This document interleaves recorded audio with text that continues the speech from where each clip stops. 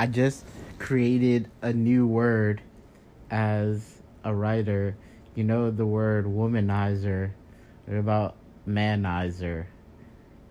How girls, especially girls in the Hollywood elite,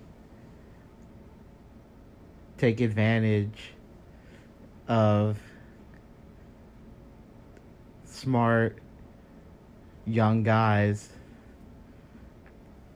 and use sexuality and their influence to get what they want from younger guys. Personally, this is a powerful statement, and I'm not sure if it should continue to exist in society or not. Let me know your thoughts.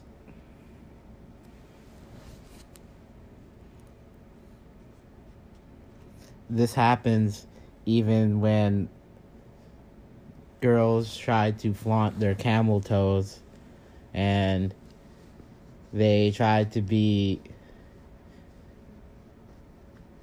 overtly sexual in an unflattering way, and they are promiscuous and they demand things from young guys.